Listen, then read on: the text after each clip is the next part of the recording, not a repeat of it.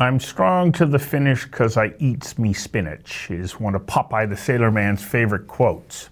Wrong, says Italian environmental journalist Andrea Betaglio. He says Popeye helped create the perception that all you need are veggies to live a healthy life. It seems the whole world has suddenly decided not to eat meat, says Betaglio. He says, but have you ever wondered why? Well, he did, and so he set out to find out the answer. Namely, he discovered that the editorial world, when it comes to diet, nutrition, and health, is much more interested in selling papers and garnering ad revenue than in the truth.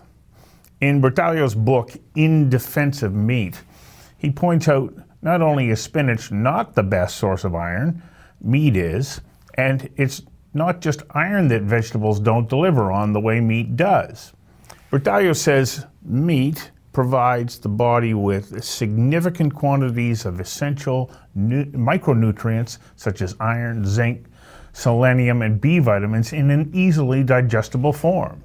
Betaglio says some vegetables may contain vitamins and minerals in greater quantities than in meat, but in reality, the human body isn't capable of assimilating or can only assimilate a very low percentage of them. In fact, plant nutrients are trapped in an insoluble and indigestible matrix of fibers that make them difficult to absorb and use. Vegetables also contain anti-nutritional factors such as phytic acid, which binds minerals, making them less available to our body. So yes, the nutrients in the vegetables are there, but they're not as easily usable.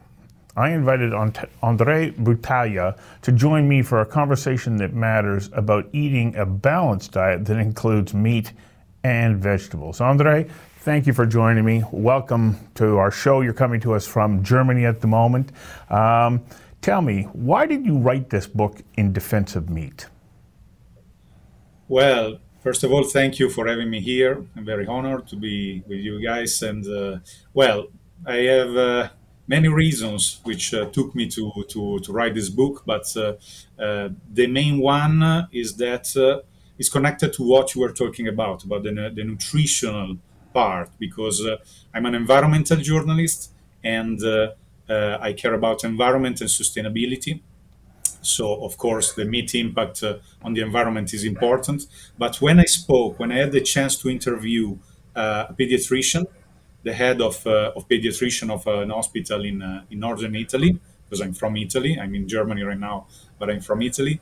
Well, she told me things that touched me very much as a father of two small children. So the fact that after 40 years of career, she was finding in her hospital children with major diseases connected to a vegan diet improvised by the parents, just because these parents have seen some videos on YouTube or read a post on a blog and so on.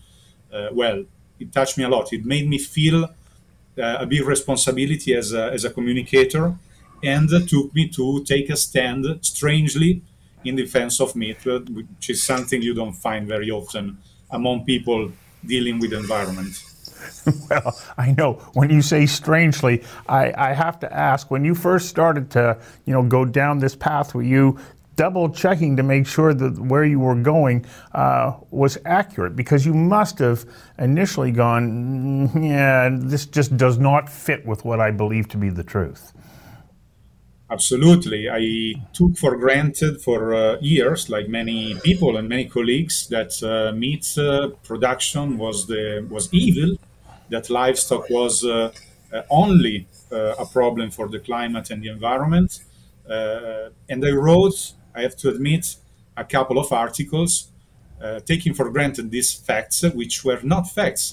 And I had the chance to realize that because I started to collaborate with a project in Italy called, in English, the Sustainable Meat Project, which gave me access to many informations about the livestock sector. And I figure out that many things are not known, first of all, and that the importance of livestock farming and of meat production for the environment is huge. It's I mean, livestock is also important for the environment, and people, particularly in the West, don't know it. Really? Like, I had the former president of a university in here, and I was telling him that I had been doing some research about the role that cattle play in the environment, and he was not willing to accept that there would be a positive potential benefit to having livestock or cattle. You must have come up against a tremendous amount of resistance to that idea. Well, absolutely. First of all, I met as well these kind of experts who are often academics and people very aware of their knowledge. The point is that their knowledge is stuck on the books or in their offices. And they had to deal with people telling me that it's not necessary to visit a farm to know how a farm is working or their impact, because I was recommending them to speak with farmers and to deepen the subject on the field, literally. And yes, I had a tremendous resistance. First of all, I lost hundreds, probably thousands of followers on the social media after I wrote this book. I got well, some threat or many, these typical messages wishing you death and cancer and so on and so forth. These sad reactions, and yes, had resistance also from the publishing world, because it took me quite a while to find a publisher willing to publish this book, particularly a couple of years ago when it's been released in Italy, because I've been told explicitly at this moment, at this in this period, these topics are not trendy and they're not selling. So it was scary because they were going to, as they did, publish only vegan-friendly publications, which is giving a lot of reasons to think about also of the media in general, I would say. Let's talk about cattle and their relationship to the environment first, and then we'll talk about the meat that is the byproduct of those animals and how it interacts with our body. What did you learn about the role that cattle play in the biogas life cycle? The sequestering of carbon into grasses, the animals eat them, how important those grasses are in the whole carbon cycle, and how without those large grazing ruminants, those grasslands may not survive. Exactly. I've learned, and even if you already interviewed experts like Professor Mittlöhner or Professor Allen, and I recommend your audience to watch those videos, and they can explain it much better than myself. But through these experts, let's say, I could learn that grazing animals and livestock in general are important also in terms of global cooling. So the fact that ruminants in particular are eating the grass is true. They emit methane, which is a strong greenhouse gas. The point is that this gas is staying in the atmosphere around 10 years instead of 1,000 years like the CO2. And then converted in CO2 is coming back through the photosynthesis to the plants that these animals are eating. So it's a cycle. While the CO2 produced by burning fossil fuels is just going from underground to our atmosphere. So it's not the same thing. It's one of the reasons for which comparing the emissions of livestock and the emissions of traffic or so transportations or energy production is senseless. So it's not the same thing. We're not talking about the same thing. On top, animals, farm animals are eating 86% of non-edible vegetables. So it takes me to remind the audience that we are constantly hearing that we could convert all this land on which animals are raised to produce vegetables. It's not true. It's not possible, simply because 3/4 of the lands on the earth are not are not good for agriculture. So it's a series of myths that I wanted to contribute to dismantle, to question. So, you do this research, it must have been eye-opening to you because, as you say, your commitment is to the environment. As you pointed out, when we burn a fossil fuel, we're taking a carbon that's been sequestered underground and we're putting it back into the atmosphere from whence it came maybe millions of years ago. With livestock, it's a different cycle. But this still must have been challenging for you because I know how important environmental protection is to you. Yes, let's say that environment is a part of my concern. Let's talk about sustainability. So environment is just a piece of the whole picture. We need also to take to care of economics, of society, of culture, traditions. I mean, livestock and meat production is not only about raising animals and eating meat. It's about centuries of development. It's about traditions, as I said. In Italy, on top, food is very important, and it has also a huge cultural importance. It's about economics because these people are struggling to survive nowadays. I mean, farmers. It's about many other things. It's the fact to protect the environment. Then is also an economical and a social matter. So what did you learn about animal husbandry then? Because you can't help but at times go, okay, well, we're raising these animals in essence just to kill them so that we can eat them. And do we treat them well? Do farmers actually really have a passion for and a love for these animals that are also their economic lifeblood? In most cases, yes, because we watched all these videos of farms in which some sadistic, crazy person is mistreating an animal, but that's not the reality. That's not. I mean, it's something making the people sharing these videos, spreading these videos, making audience or get donations, because of course. I don't know if in English is correct, but it's louder a tree falling than a forest growing. So, of course, they take what is not working well and they spread the message that all the sector is like that. But no, it's not true because it doesn't make any sense. A farmer is living for his animal because these animals are his life. Because when you're a farmer, you don't have Sundays, you don't have Christmas, you don't have.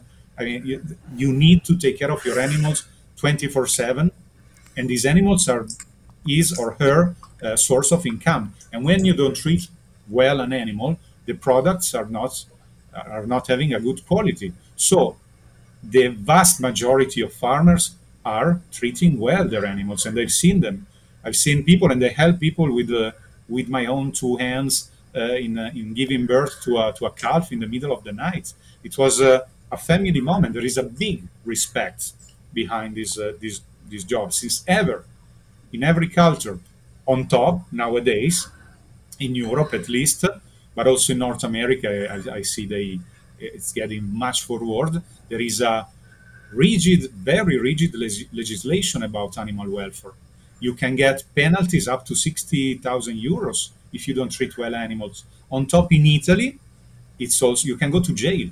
So it's you have many reasons to treat well your animals, but the message we constantly hear is that farmers are a bunch of sadistic people beating up cows and pigs.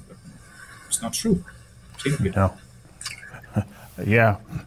So you talked about the fact that cattle consume an enormous amount of vegetation that we cannot, and then they bioconvert it into an easily acceptable and accessible protein that we can consume.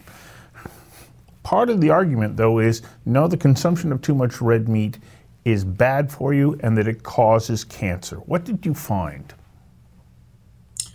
Well, the common sense of our grandparents is saying that everything that you eat or you do in excess is bad for your health, and it's bad in general. So meat, like everything else, must be eaten in moderate amounts. So the nutritional guidelines in Italy, in Europe, are speaking of 550 grams per week. So we're speaking of eating meat a couple of times per day.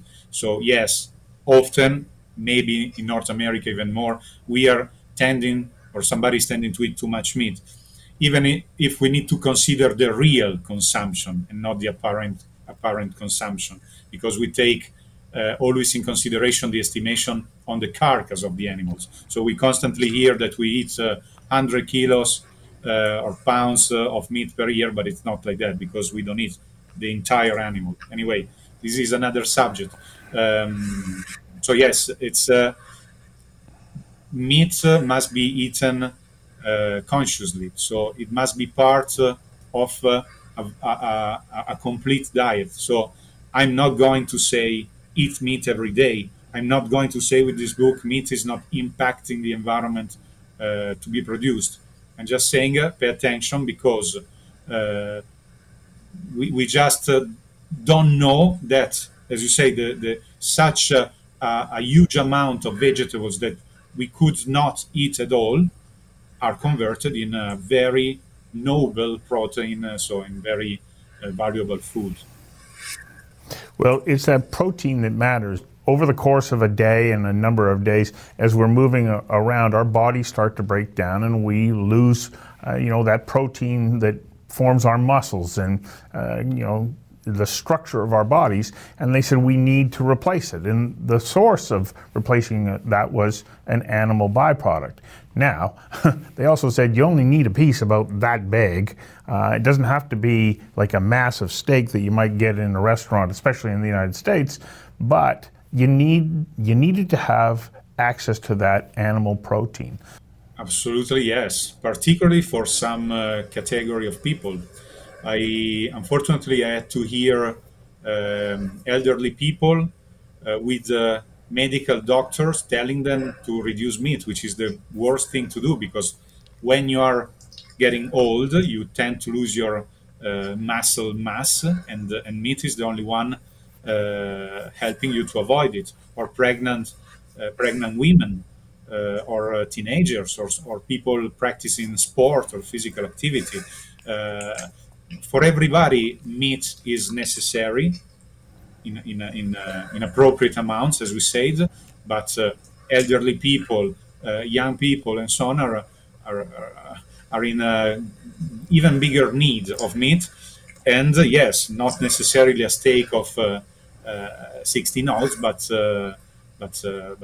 proper amounts. And again, this very interested marketing-driven veg propaganda, let's call it like that, is taking many people with the excuse of the climate protection to cut out meat, maybe in periods of their life in which they should even not think of that. I feel it's important to touch on the role that meat and our ability to actually cook meat, what role that played in the development of the human brain over the last 100,000 years or so.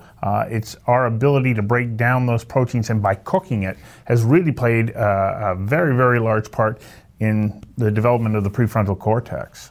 Yeah, absolutely. We are what we are. We are the human beings that we are now because of meat. We can say that without any doubt. I know that there are people willing to take human evolution and to rewrite it from scratch, but we are like that thanks to meat, because of physical reasons. So the effect of proteins and of all the micronutrients of meat on our brain, which could develop thanks to these micronutrients.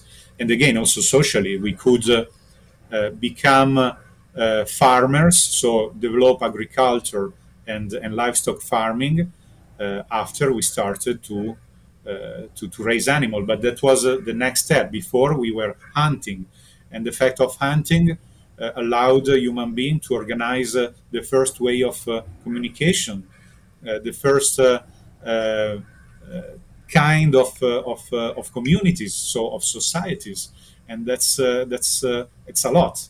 It's again about our human mental development, but also about what we are now. I don't want somebody to walk away from this going, okay, so you're saying I should move to a greater consumption of meat and cut back on veggies. I don't know that we want to send that message, because I think, as you pointed out, having a balanced diet is fundamentally important, because there are minerals and micronutrients that are in the vegetables that are also extremely beneficial to our bodies. As Italian, I am naturally promoting the Mediterranean diet.